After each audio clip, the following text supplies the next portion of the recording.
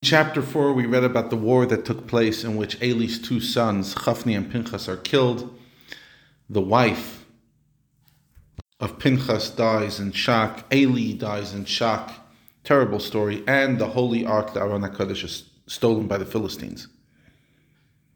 Now, it becomes clear to the Philistines that maintaining the possession of the ark is not a good idea.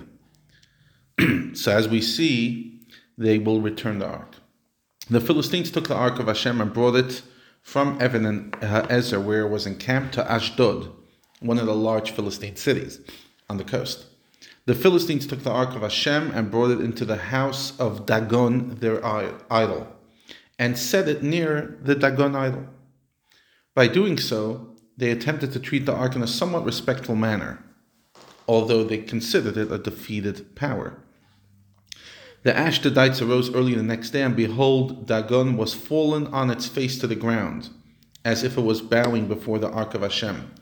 They took Dagon, restored it to its place, erect, under the assumption that it occurred by accident. They arose early the next morning, and behold, Dagon is back on his face. And this time, the head of Dagon and both of his hands were severed on the threshold. Only the body remained upon it. Yeah.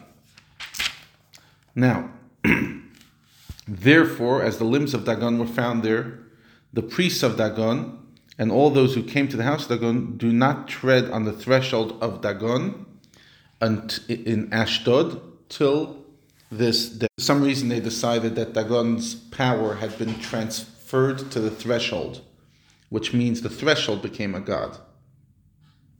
Lovely. The hand of Hashem was heavy on the Ashdodites. He treated them harshly in a very exacting manner, and he devastated them, smote them with hemorrhoids, Ashdod and its areas around it. The people of Ashdod saw that the situation was so, and they said, "The ark of Israel shall not remain with us, as his hand is heavy upon us, and Dagon our God." They sent and gathered all the Philistine governors to them, and they said, "What shall we do with the ark of God of Israel?" So they said, "Let's relocate it to Gat," which they did. It was a major Philistine city.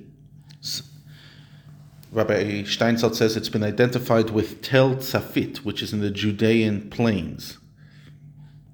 Okay. It was after they relocated it to Gat, the hand of Hashem was against the city, and there was a very great panic, and he smote the people of the city from small to great with various types of plagues and hemorrhoids, etc. The inhabitants of Gat sent the ark of Hashem to Ekron, another Philistine city.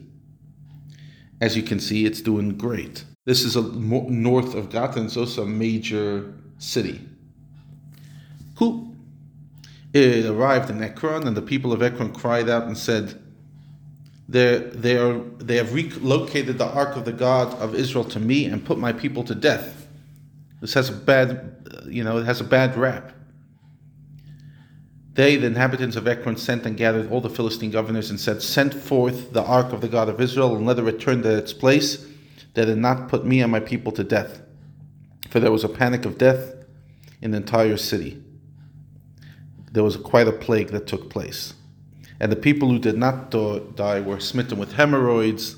Everybody had some form of affliction. And the plea of the city ascended heavenward. In other words, it was that bad.